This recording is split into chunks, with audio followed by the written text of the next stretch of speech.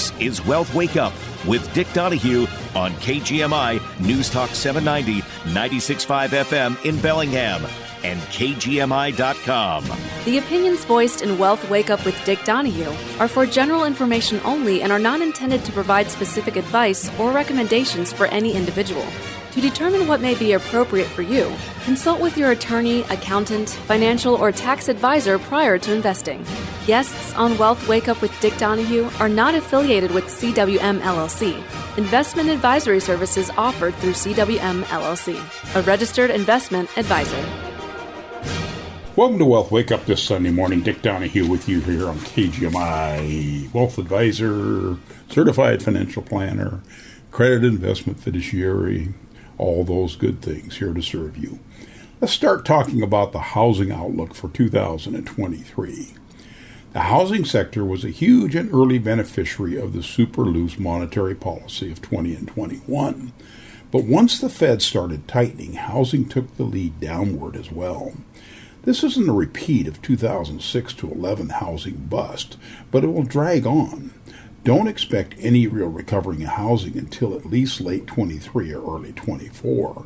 Home sales and prices will continue to drag in 23, particularly in the existing home market. And from May of 20 until June of 22, both National Case-Shiller Price Index and the FHFA Price Index rose more than 40%. But since June of 22, Case-Shiller is down 2.4%, and the FHFA is down 1.1%. The biggest declines so far have been out west, in San Francisco, Seattle, Phoenix, San Diego, and Las Vegas. But every major metropolitan area is down in the past 3 months. No exceptions. The drop in home prices should continue. Prices got too high relative to rents and need to fall more to better reflect rental values. We expect a total decline peak to bottom of the 5 to 10% range, nothing like the 25% drop in 2006 to 11. Why a smaller drop this time around? First of all, compared to the average of the past 40 years, home prices are already close to fair value when measured against construction costs. Second, there is no massive excess inventory of homes, unlike during the prior housing bust. And unlike during the subprime era, the vast majority of homeowners with mortgages are locked in at extremely low fixed rates, which means that they will be very reluctant to sell. And the real effect of the change in interest rates is evident in the existing home market. Sales hit 6.65 million annual rate in January of 21, the fastest pace since 2006. But by November of 22, sales were down to a 4.09 million annual rate, a drop of 38.5% so far. Meanwhile, a decline in pending home sales in November, which is contracts on existing homes, signals another drop in existing home sales in December. Existing home buyers have two major problems. First, much higher mortgage rates, which means substantially higher monthly payments. And assuming a 20% down payment, the rise in mortgage rates and home prices since December of 21 amounts to a 52% increase in monthly payments on a new 30-year mortgage for the median existing home. And meanwhile, it's hard to convince a current homeowner with a low fixed-rate mortgage to sell. If anything, it makes sense for them to ask for even more money if they have to take out a new mortgage elsewhere at a much higher rate. In other words, sellers should now want more for their homes, while buyers want to pay significantly less. This won't change soon, and so expect existing sales to be even weaker in 23 than last year. And new home sales are also down substantially since the COVID peak, but should find a bottom sooner. The key is that with a new home, the seller is a contractor. Also, housing has been underbuilt in the previous decade. The average price for a new home will likely fall, but we need more of them, and more houses will be likely to be put in rental pools. But what's important to remember is that this business cycle isn't normal. COVID led to a massive surge in government stimulus, both monetary and fiscal, to fight widespread and overly draconian shutdowns. Housing is rarely a bright spot in recession years, and this year will be no different. But don't expect a catastrophe like the prior bust, and once the recession is over, housing will rebound much more swiftly than after the Great Recession in 2008 and 2009. let's take a look at our global roundup for the week, and we saw that global equities were higher, and the yield on the U.S. 10-year Treasury note declined to 3.6%, while the price of a barrel of West Texas Intermediate crude oil fell $4.50 to $74.75, and volatility as measured by the CBOE Volatility Index, or VIX as we know it, rose from 21 to 21.5. So let's look at the macro news. The U.S. labor market is robust, but the wage gains are slow. Friday's employment report, which I'll get into more detail, in the United States was a mixed bag, but the unexpected drop in the unemployment rate from 3.7 to 3.5% will certainly not be welcomed by the U.S. Federal Reserve. In December, the economy added a more than expected 223,000 jobs, though downward revisions to the prior 2 months offset the upward surprise. The central bank will, however, take comfort in a rise in the labor force participation rate to 62.3% from 62.1% and be heartened by a smaller gain in average hourly earnings of 4.6% from a downwardly revised 4.8% in November. So taken together with data earlier in the week showing that U.S. job openings remain extremely elevated, there is little in the report to change the Fed's hawkish outlook in the near term. And the U.S. service sector slowed rapidly in December. For months, it's been a widespread divergence between the S&P Global Services Sector Purchasing Managers Index and the Institute of Supply Management's measurement. The divergence narrowed markedly on Friday as the ISM index tumbled from a robust rating of 56.5 in November to a mild contraction at 49.6 in December. And on Wednesday, the S&P Global U.S. Services PMI picked up to 44.7 in December from 44.4. U.S. Treasury yields slipped after the data's release. 2022 was a year of double-digit declines, and with few exceptions, most major global equities indices fell at least 10% in 22, and many indices fell much more. The S&P 500 posted a total return of minus 18.1%. The MSI ACWI fell 18.4%, while the EAFE, that's the Europe and Far East Index, and emerging markets indices fell 14.5% and 20%, respectively. As investors know, bonds offer portfolios little protection, as exemplified by the Bloomberg Global Aggregate Index posting an 11.2% loss last year. And on the bright side, researchers at Deutsche Bank found that big down years in U.S. bond markets, which they defined as featuring yield rises of more than 70 basis points, were followed up by years in 15 out of 21 occurrences.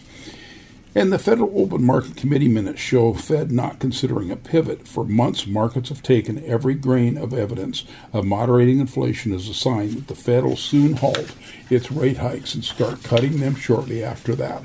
But the minutes of the December FOMC meeting released Wednesday show that the central bank is contemplating no such thing.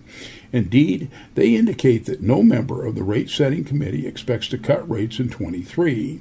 The committee also made clear that higher stock prices and lower bond yields, easier financial conditions in the Fed's parlance, could cause it to have to hike further than expected if those conditions bolster economic activity and slow inflation's decline. While goods and prices are moderating rapidly, the Fed remains concerned that a robust labor market will boost continued wage growth. And on Thursday, the International Monetary Fund warned that the U.S. has not yet turned the corner on inflation and urged the central bank to stay its course on future rate hikes. And the European energy crisis fears are easing. Concerns over the potential for blackouts and the rationing of natural gas have eased amid unseasonably mild temperatures in much of Europe.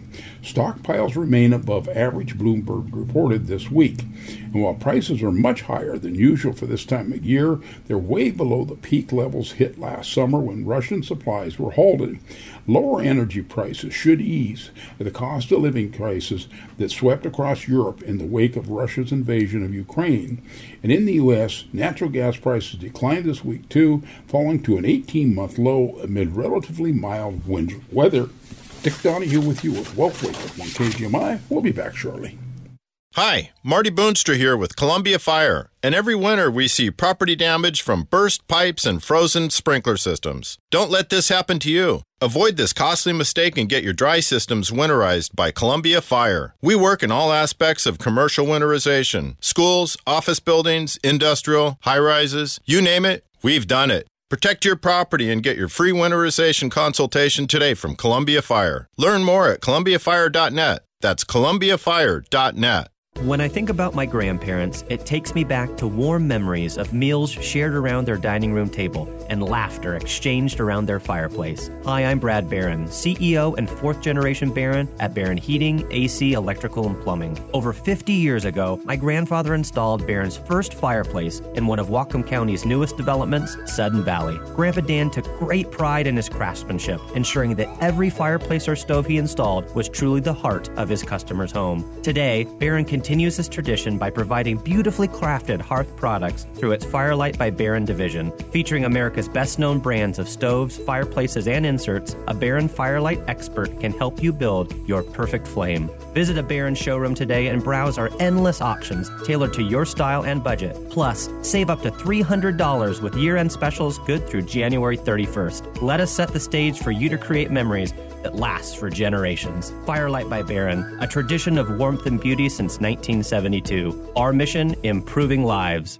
This is how we do every day. We be grinding, and if you wanna come and text us, if you love them enough to turn off your music and pretend like their music is your music. This is Mommy's jam. Then surely you'll check nhtsa.gov/the right seat to make sure they're in the right car seat. Let's play it again. Check today at nhtsa.gov/the right seat. Brought to you by the National Highway Traffic Safety Administration and the Ad Council. The opinions expressed on this program are not necessarily those of KGMI or the Cascade Radio Group. If tomorrow all the things were gone, I'd work for all my life, and I had to start again with just my children and my wife. Welcome back to Wealth Wake Up. Dick Donahue with you this Sunday morning here on KGMI. I want to put a plug in for next Saturday's show. I mentioned this briefly on yesterday's show, but we're going to have Patrick Connor with us next Saturday. That would be on the 14th. And Patrick is the state director for the National Federation of Independent Business. And he'll be talking about issues that he sees affecting business in this year's legislative session, bills that are going to be brought up, bills that you may find some interest in, bills you may want to get involved with your legislators with. And so look forward to Patrick joining us again. He's joined us for the last 2 years. We expect it'll be a very interesting discussion. And we're Asset Advisors. We're located out in Ferndale on the Pacific Highway next to Wilson's Furniture in the Pacific Commerce Center. Our address is 5060 Pacific Highway, Suite 101, Ferndale, 98248. Our phone number 360-733-1200. And don't forget to check out our website at wealthwakeup.com. Check out under Insights. A lot of really good information there, including an hour-long or 45-minute presentation on the laws changes that are taking place because of the Secure Act 2. We presented that for our clients on Thursday of this week. It's available now on the website under Insights. Check it out. Okay, let's continue with this week's Global Economic Roundup, and we find that bye-bye negative yields. As of Thursday morning, for the first time since 2014, no bond in Bloomberg's database carried a negative yield. At the peak 2 years ago, over 4,000 issues worth of $18.4 trillion had negative yields. The widening of the Bank of Japan's yield curve control band and the belief that its super loose monetary policy will end later this year has helped drag the remaining negative yielders back above zero. Japanese Prime Minister Kishida said this week that his government will review its inflation accord with the Bank of Japan when the central bank's new governor takes office in early April, setting the stage for a policy shift. And a few quick hits from around the world. We saw that lower energy prices helped bring down Eurozone inflation from 10.1% year over year in November to 9.2% in December. However, stripping out food and energy prices rose to a record 5.2% last month, which should keep the European Central Bank in a hawkish posture. And top U.S. banking regulators, including the Fed and the Federal Deposit Insurance Corporation, issued a statement on Tuesday highlighting the risk posed to the banking system by crypto assets. Among the perils focused on were fraud among the market participants, legal uncertainties around the custody practices, contagion risks within the crypto ecosystem, and its lack of mature, robust risk management and governance. And amid the rapid spread in China of the COVID virus after restrictions were suddenly lifted, the World Health Organization said that 2 known Omicron variants were driving the wave of infection, but no new variants have been reported. In recent days, mobility and data in China has shown an increase in activity, suggesting that the initial reopening wave has crested. And this week, train travel in the United Kingdom was again interrupted by striking railroad workers. This strike is expected to last until Sunday, the 8th of January. In recent weeks, along with rail workers, nurses, airport staff, postal workers, and paramedics have undertaken some of the most widespread industrial action since the early 1980s, as wages have failed to keep pace with rising inflation. And let's go ahead and get into that December employment report. And on the surface, the job market looks good. But the details of the report warn of trouble ahead. First, the good news. Non-farm payrolls rose 223,000 in December, beating the consensus expected 203,000 and ending the year with a total gain of 4.5 million. But meanwhile, civilian unemployment, which is an alternative, although more volatile measure of jobs that includes small business startups, rose 717,000 in December, ending the calendar year with a total gain of 3.2 million. In addition, the labor force, workers and those looking for work, grew by 439,000 in December, ending the year with a total gain of 2.6 million. So if we put it all together, we finished the year with an unemployment rate of 3.5%, tying the low so far for the recovery from COVID. But here's why the report signals some trouble ahead. Temporary help service, which is jobs, temporaries fell 35,000 in December, the 5th straight monthly decline to a level below a year ago. And consistent declines in temp jobs usually happen late in a business cycle. And although jobs increased in December, the total number of hours worked did not. Total hours ticked down 0.1% for the month, the second consecutive decline. And the loss in hours in December was the equivalent to losing about 125,000 jobs. Another way of thinking about it is that many employers were still hiring, but workers didn't have as much to do. And that's not sustainable. Some bond market vigilantes were happy that average hourly wages rose a moderate 0.3% in December, while the year-ago comparison showed a gain of 4.6% versus 5.6% in March.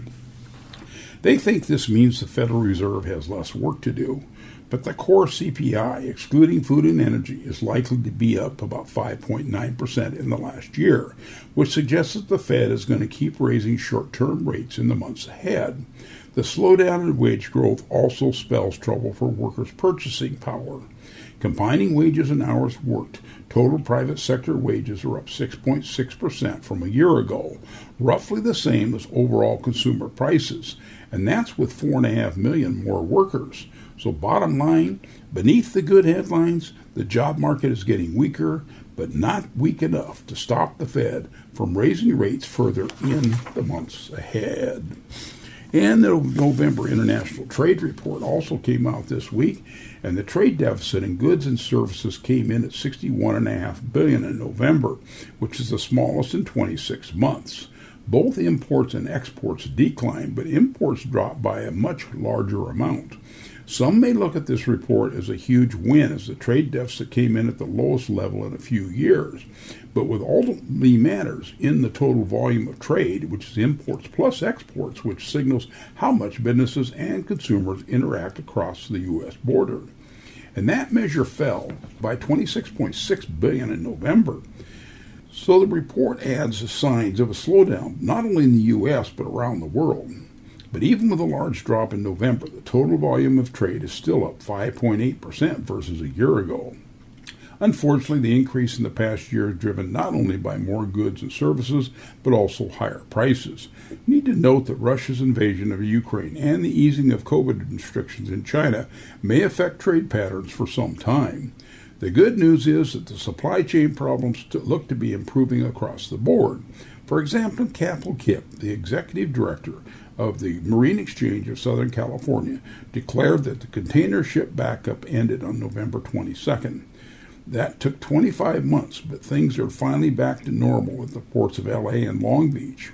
And in some cases, weights have just shifted to other ports, but daily freight rates are also falling rapidly as demand has also weakened. A large part of this is due to a collapse in manufacturing orders in China, which has led to a 21% decline in the total vessel container volume between August and November, according to supply chain research around firm Project 44.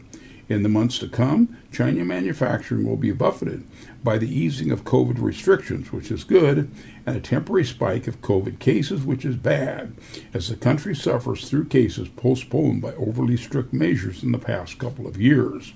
Also notable in the report, the dollar value of U.S. petroleum exports exceeded imports again. So far this year, U.S. petroleum exports have exceeded imports in 8 of 11 months. But exports of U.S. crude oil and refined products continue to hover near record highs, meaning that much of the release from the Strategic Petroleum Reserve is just flowing overseas. Again, as I've commented in the past, that makes no sense at all. In another news, the ADP employment report showed a gain of 235,000 private sector jobs in December. Also, initial unemployment claims fell 19,000 last week to 204,000, while continuing claims declined by 24,000 to 1.694 million. In other recent news, cars and light trucks were sold at a 13.3 million annual rate in December, down 6.3% from November. For all of the 2022, sales were 13.8 million, the slowest pace of sales since 2011 and down 7.9% from 2021. Dick Donahue with you with Wealth Wake Up here on KGMI. We'll be back after a quick break. We don't have the usual traffic jams that they have in the big city, but sometimes things happen to snarl everything up. Depend on KGMI to keep you cruising to your destination with KGMI traffic alerts. We'll tell you where the trouble spots are, and if you see problems on the road, give us a call at 360-676-5464 so we can spread the word. KGMI News Talk 790, 96.5 FM, and KGMI.com. Keep up with what's happening in Linden with Bo Wild and the Linden Hometown News on KGMI. Further north on the guide, if you look back toward Linden Store, you'll see some clearing and some building going on. There is a fuel station and stores going in there. It's brought to you by Rustler's Front Street Grill and the Rusty Wagon in Linden. Stop by today for breakfast, lunch, or dinner. Downtown on Front Street and on Hannigan, just north of Pole Road. Bo knows Linden, and so will you, with the Linden Hometown News. Mondays on the KGMI Morning News. This is Steve Berger, lead counselor and director of Contact Counseling Recovery Services. Despite being a fourth-generation Whatcom County resident from a solid, established family, when I was struggling with alcohol and drug addiction, my family didn't know where to turn to help. By the grace of God and a recovery program, I was able to get sober and have devoted the last 34 years of my life helping others find recovery from addiction. If you or a family member is struggling with substance abuse, please contact us at 360-671-3277 or contactcounseling.com. Ready to put some skin in the game? The only sports book north of Snohomish County is now open at Silver Reef Casino Resort. Get in the game with baseball, football, basketball, hockey, and your other favorite sports. Visit Portage Bay Sportsbook and Bar and place your bets today. Sportsbook open daily at 9 a.m. Betting kiosks open 24/7. Silver Reef Casino Resort, located off I-5 exit 260. We've got that. At Silver Reef Casino Resort, we've got that. Escape the hustle and bustle of the city and get ready for a fun and relaxation-filled getaway. Luxury hotel rooms? Yep. Championship golf? Mm-hmm. Top-rated casino with all the best slots and table games? Yes and yes. World-class dining at the region's best and Wine Spectator award-winning steakhouse? Yes, please. The total package is only missing one thing. You. Silver Reef Casino Resort. Located off I-5, exit 260. We've got that. This is Heidi Person, General Manager of the Cascade Radio Group, with a look at some good news in our community that we like to call the upside. The Whatcom Dispute Resolution Center, or WDRC, is a local nonprofit dedicated to providing constructive and collaborative approaches to conflict. This past October, the WDRC honored 5 remarkable individuals, organizations, programs, and projects at the 19th Annual Peace Builder Awards. In facing the challenges of the past year, each of the award winners represent unique, collaborative, and important efforts, like the Education Award, which was presented to Daniel Anderson at Assumption School for his dedication to students and families impacted by COVID-19. For a complete list of award winners, visit whatcomdrc.org. The Upside is brought to you from a grant provided by Bayside Coin and Jewelry. They are the largest buyer and seller of gold and silver in the Northwest. Bayside Coin and Jewelry in the Iowa Business Park. If you have good news to report, email it to us at theupside@cascaderadiogroup.com. This is Russ at Linden Manor Assisted Living. While the world has changed, the needs of our seniors have not. At Linden Manor, we offer independent and assisted living, as well as memory care. It's your private apartment. You don't live at our work, we work in your home. We have 24-hour nursing staff, weekly housekeeping, 3 daily meals, on-site beauty salon, and activities to keep both mind and body young. Find value in community living. Visit our website at lindenmanor.com or call Janet for more information. Hey, at our startup, my team and I move at the speed of tech 24/7. And every single day, it's information overload. It's coming at me from all directions. And you know what? Bottom line, I just need the news that matters. So where do I turn? Local radio and TV. I want to hear from people who live and work in my town. They give me the real story with information I know I can rely on. So where else can I find out what's happening in my community? Weather and traffic, things that affect my family and my business. I want to stay informed by sources I trust. My local radio and TV stations. For the best entertainment, sports, news, traffic, and weather with no agenda and more reliable than other platforms. So if you ask me for the information I want anytime, anywhere, I stay local. Support your local station. Text radio to 52886 today. Furnished by the NAB and this station. Message and data rates may apply. Reply STOP to opt out.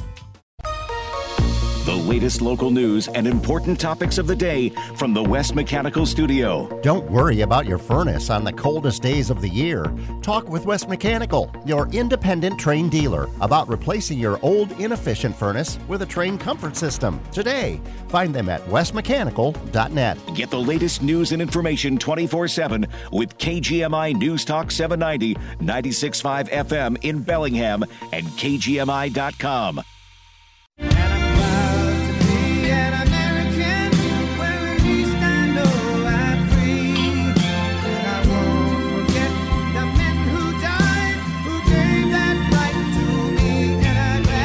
Welcome back to Wealth Wake Up. Dick Donahue with you this Sunday morning here in KGMI with Wealth Wake Up. Okay, continuing on with this week's economic reports, the December Institute of Supply Management Manufacturing Index report, and that sector fell further into contraction territory in December, at least in terms of sentiment, with only 2 of 18 industries reporting growth. Respondents' comments in December were mainly focused on worries about the pace of future activity, with some customers pulling back on new orders due to worries about an economic slowdown. Notably, there were also several statements on improvements in the supply chain issues that have plagued the manufacturing sector over the last few years. This reflected in the details of the report as well. New orders fell further into contraction territory in December, which is hardly surprising given that consumers have been shifting their preferences away from goods and back towards services. However, this is giving U.S. factories time to catch up on all the existing orders that they've already have in the pipeline. The result is continued reduction in supply chain pressures. For example, Supplier Deliveries Index fell to 45.1 in December, which is the lowest reading since 2009. And while this index is below 50, it means deliveries are speeding up. Other data also shows vast improvement in supply chains. The order backlog index remained below 50 at 41.4, in spite of the fact that the production index finally fell into contraction territory. And some of these data are still impacted by the difficulty finding skilled labor, according to survey respondents. But it seems clear that the manufacturing sector has found its way through COVID shutdown minefield. And while the employment index rose unexpectedly back into expansion at 51.4 in December, we think this may just be the result of seasonal hiring to meet year-end production and not a trend that will last. Panelists in recent months have said that they're beginning to take a pause on new hiring and allowing labor turnover to reduce headcount, with layoffs also starting to be mentioned. This is a sign that a weaker outlook for new orders may finally be hurting demand for labor in the U.S. factory sector. And finally, the prices index in the report continued to signal that inflation pressures were likely peaked in the goods sector, falling for the 9th month in a row at 39.4. And while lower prices for goods will help moderate overall inflation, we expect that the service sector will now be the main driver going forward, keeping inflation well above the Fed's 2% target. In other recent news, construction spending rose 0.2% in November, with large gains in manufacturing facilities more than offsetting declines in residential projects and roads. And December's Institute of Supply Management Non-Manufacturing Index report also came out this week. And the ISM, that's the services sector, that index surprised sharply to the downside for December, now matching the ISM Manufacturing Index in contraction, which is below 50 territory. Looking at the survey comments, companies cited a general slowdown in orders, and that can be seen in the movement from the new orders index, which dropped 45.2 from 56.0 in November. The business activity index also dropped a sharp 10 points, but remains in expansion territory at 54.7. And while it's clear that businesses and consumers have been shifting resources away from goods and towards the still reopening service sector, tightening monetary conditions appear to be finally weighing in on the sector that has led the U.S. economy higher in 22. We believe the U.S. economy will enter recession sometime this year as the bill for massive artificial stimuluses in 20 and 21 becomes due. In terms of the details, the employment index fell back into contraction territory in December. Comments from employers show that some companies are starting to tighten hiring of new employees due to uncertainty about the strength of the economy this year. One piece of good news from the report was supplier deliveries index fell below 50 for the first time since 2019, signaling shorter wait times. And finally, the prices paid index declined to a still elevated 67.6. And while this is well below the peak from earlier this year, make no mistake, inflation is still a major problem in the service sector, with 15 of 18 industries reporting paying higher prices in December. We expect the service sector to keep inflation trending well above the Fed's 2% target for some time. For now, the service sector remains a source of strength in the U.S. economy. Eventually, the bill will come due for the policy decisions that were made in the last few years. There is no such thing as a free lunch. Yesterday's show, I started talking about some of the changes that were made by Congress with the passing of the Secure 2.0 Act. I talked yesterday about the conversion process and the taking 529 college savings plans and being able to convert up to $35,000 in a lifetime. If you have excess money accumulated in a 529 college savings plan, you can now convert that over to a Roth IRA on a tax-free basis, and some of the ideas that were there. Well, I had some other areas that I did not cover out of that report that I want to go ahead and talk about.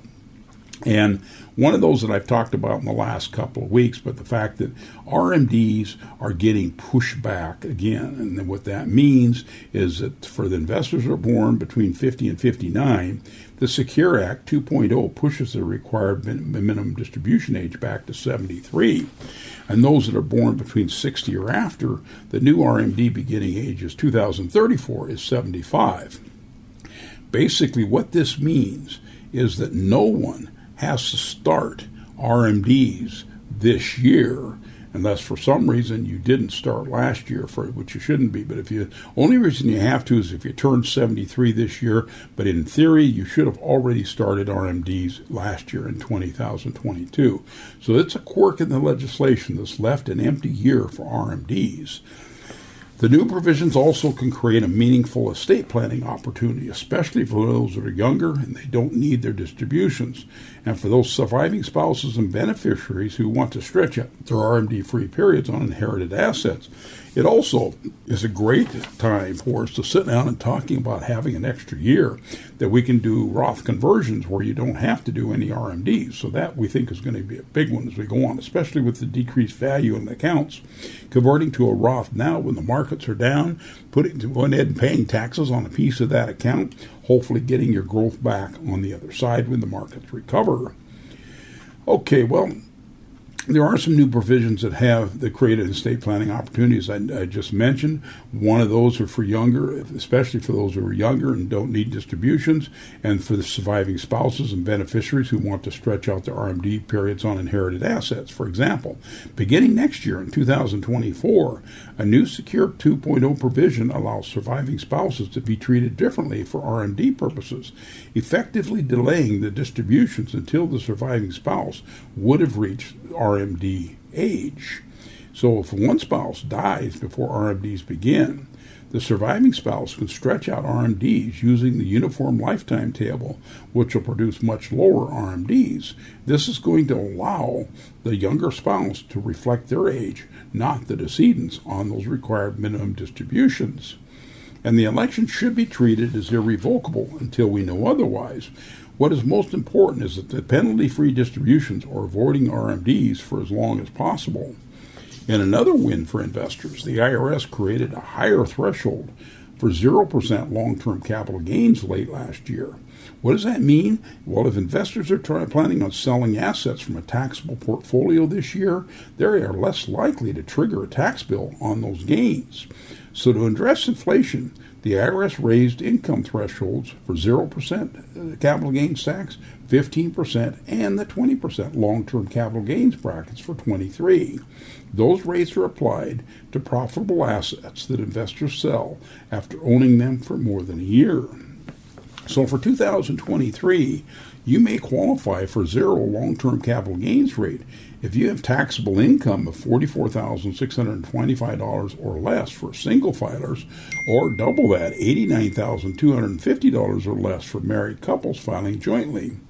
And single filers with taxable income of $44,625 to $492,300, and joint filers between $89,251 and $553,000, you qualify for a 15% long-term capital gains rate, while single filers with taxable income of $492,000 to $301,000 and joint filers with taxable income of $553,851 or more are going to pay that 20% long-term capital gains rate.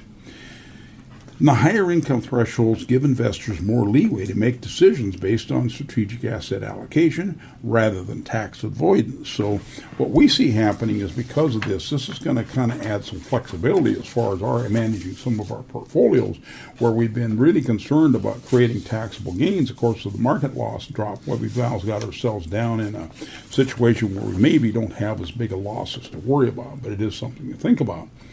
Also saw an interesting piece this week that Elon Musk, we all know what Elon Musk has done with Twitter. Well, obviously the government's doing their best to get back at him because they basically angered him. They handed out welcome news to automakers like Hyundai Motor Company with guidance with electric vehicles are going to qualify for tax credits in the coming months. The changes made a new crop of vehicles eligible for credits, including electric vehicles for the first time. But a large number of the cars no longer qualify, and some seemed like shoe-ins, like the most popular version of Tesla's Model Y, are currently left out in the cold. And the new Treasury guidelines from the Treasury Department on Internal Revenue Service are still in flux, and while some parts of the law went into effect January 1st, the department won't finalize its rules on how to meet the battery content requirements until March. And those changes were set in motion by the Biden administration's Inflation Reduction Act. Signed into law last year, the legislation created new criteria to qualify for as much as $7,500 tax credit on new EVs or plug-in hybrids. First, though, the vehicle must be assembled in North America, use a battery of at least 7 kilowatt hours or of capacity, and it can't exceed a gross weight of 14,000 pounds. If it's a van, SUV, or pickup, the manufacturer's suggested retail price can't exceed $80,000. For other vehicles like sedans, the sticker price can't exceed $55,000. There's also some income limits for buyers. To qualify, single buyers must have a modified adjusted gross income of $150,000 or less. Heads of households have a cap of $225,000, and joint filers cannot make more than $300,000. And the interesting thing is this also includes all those little options that you have on your car, but it doesn't include things like destination charges and items like taxes or fees. They don't count. But they have a rolling list of eligible vehicles on this website, along with a tool used by searchers who can search by vehicle identification number. But there are some headaches already with some of this. Tesla's popular 5-seater Model Y isn't heavy enough to be categorized as an SUV by the government, meaning that $65,990 starting price makes it ineligible for that $7,500 credit. Of course, as I mentioned, Musk wasn't happy. He said, messed up. Musk tweeted earlier this week, Tesla's 3-row 7-seater Model Y, on the other hand, does qualify. Tesla's not alone, though. General Motors Cadillac EV, Ford Motors Mustang Mach-E also can't get the credit because they fail to qualify as SUVs and exceed the $55,000 MSRP price. We're also seeing some coming changes that are going to come through. The Treasury is still finalizing those guidelines. Among other things, they're going to say that the new vehicles have to be powered by batteries with 40% of its minerals are coming from, and at least 50% of the physical components from North America. In order to qualify, there's some exception for companies outside that qualify under the free trade agreement. Anyway, there's also some things in here about leasing and used cars, and Joe Manchin from Virginia isn't happy because he helped put a lot of these things in the bill. That's why one reason he voted for it. Then they didn't allow him to vote for the pipeline they told him they'd let him vote on. That's another topic. We're going to take a quick break. We'll leave you thinking about that one. Dick Donahue with you with Wealth Wake Up here on KGMI. Thanks for being with us. If you've been seriously injured in a collision, you need someone who will advocate for you. At Bill Coates Law, they care about your case, they care about you, and they'll stand with you to get a fair settlement. After a reckless driver injured me, I didn't want to take on the insurance companies alone, but I was also worried about paying for a lawyer. I was glad when Bill Coates told me he could represent me on a contingency fee basis. That means he only gets paid after he wins my case. I was very comfortable talking to Bill, and I was glad to have him and his team looking out for me. Bill Coates has helped good people who've been badly hurt recover full and fair compensation. You only pay attorney's fees when they win your case, and there is never any charge to meet to discuss your case in person. Bill Coates Law, helping good people who've been badly hurt recover full and fair compensation. In Bellingham, serving Whatcom Island and Skagit counties, and online at BillCoatesLaw.com. Wilson's Furniture's winter sale is going on now. Your chance to save store-wide on living, dining, bedroom furniture, and mattresses at the best prices of the year. Stop at Wilson's Furniture today. It's Wilson's Furniture's annual winter sale going on now. Wilson's on Pacific Highway in Ferndale. Get it, slip it, cuff it, check it. Talk to doctor now and share it. Nearly 1 in 2 U.S. adults have high blood pressure. That's why it's important to self-monitor your blood pressure in 4 easy-to-remember steps. It starts with a monitor. Be next to talk to your doctor about your blood pressure numbers. Get down with your blood pressure. Self-monitoring is power. Visit managerbp.org. Brought to you by the Ad Council, the American Heart Association, and the American Medical Association, in partnership with the Office of Minority Health and Health Resources and Services Administration. CHS Northwest has stepped out from the crowd and raised the minimum wage to $15 an hour and wants to add a few key team members. For all the locations and positions, check out chsnw.com/employment. Join the CHS Northwest hometown team today. 'Cause there ain't no doubt I love this land. God bless the USA.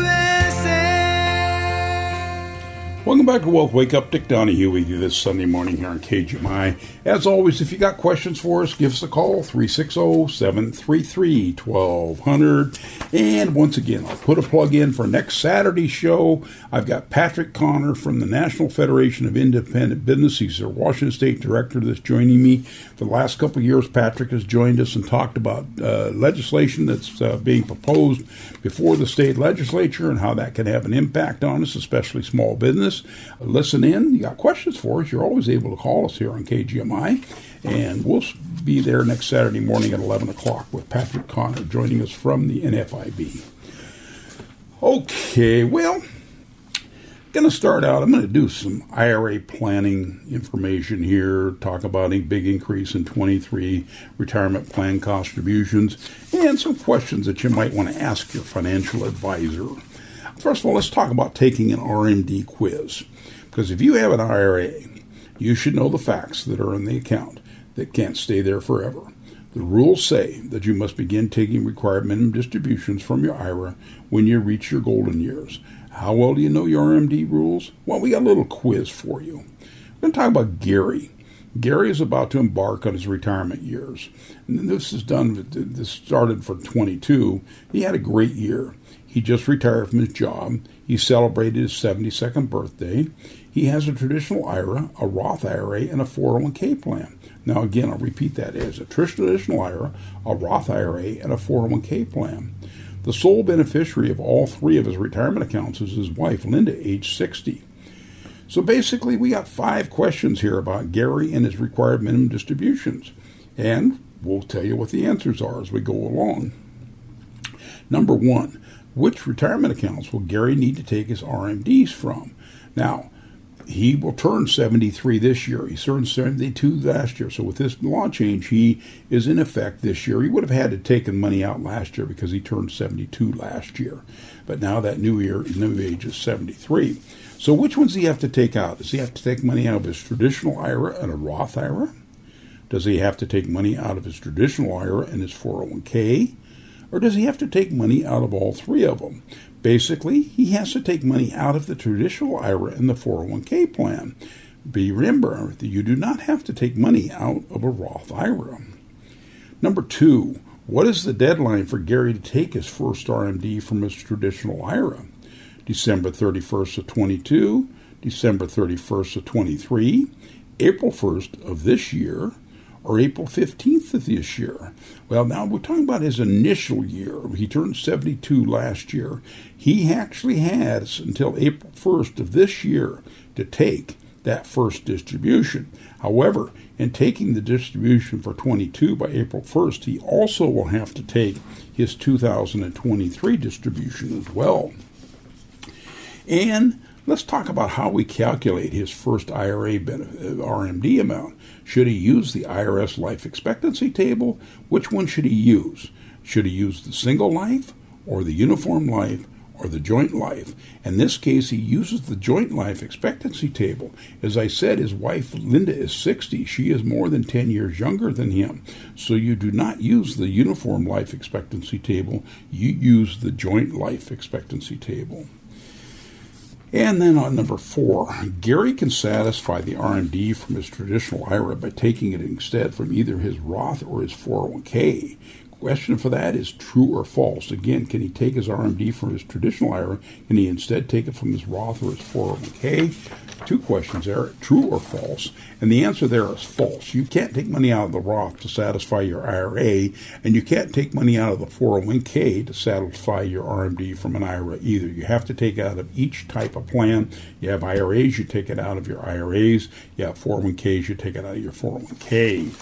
And then the 5th question. If Gary fails to take his IRA RMD by the deadline, he'll be subject to what penalty? Well, that deadline, as I said here, is for him to take that money out by April 1st of this year. And A was a 6% penalty, B was 10%, C was 25%, and D was 50%.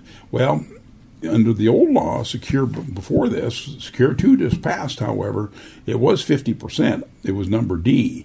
Now, he could have said C, and you would have been right, because new Secure Act 2.0 changed that penalty for not taking money out to 25%.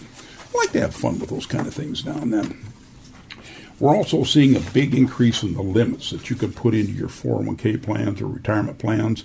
For 23, these limits are tied to inflation. Shouldn't come as a surprise that some of the limits had a big jump. Let's talk about it. IRA and Roth contributions. For the first time since 2019, the annual limit for annual traditional and Roth contributions is increased. The 23 limit is $6,500. Keep in mind, this is a combined limit for traditional and Roth. So if you put $6,500, you can put some in a Roth, some in a traditional IRA. But you can't make $6,500 to each contribution. Also, if your compensation is lower than the $6,500 limit, you cannot contribute more than that amount to your compensation. There is an exception that allows a married person with little or no compensation to make a spousal contribution based on their spouse's compensation. In addition, Roth IRA contributions are subject to income limits. We'll discuss that here in a second. You also have catch-up contributions for IRAs are available for any year in which you're under age 50 or older at the end of the year. The age 50 catch-up limit for traditional Roth and IRA contributions isn't tied to inflation, so it remains at $1,000 for this year. It will be tied to inflation in the future. And your Roth compensation limits, well, your modified adjusted gross income, which must be below a certain amount for you to make a direct Roth IRA contribution. For 23, if you're married filing jointly, you can make a full contribution. If your combined modified adjusted growth is less than $218,000, you can make a partial contribution if combined is between $218,000 and $228,000. But you can make no contribution if your modified adjusted gross is above $228,000. The 2023 phase out for single filers is $138,000 to $153,000.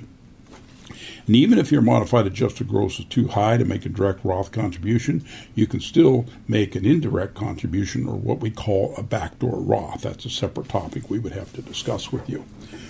And you have Simplin's IRA contributions, 2023. The annual SEP contribution, employer only. SEPs don't allow employee deferrals. Is 25% up to $330,000 of pay. No more than $66,000 can go into a SEP. For 22, it's 25% of up to $305,000 of pay.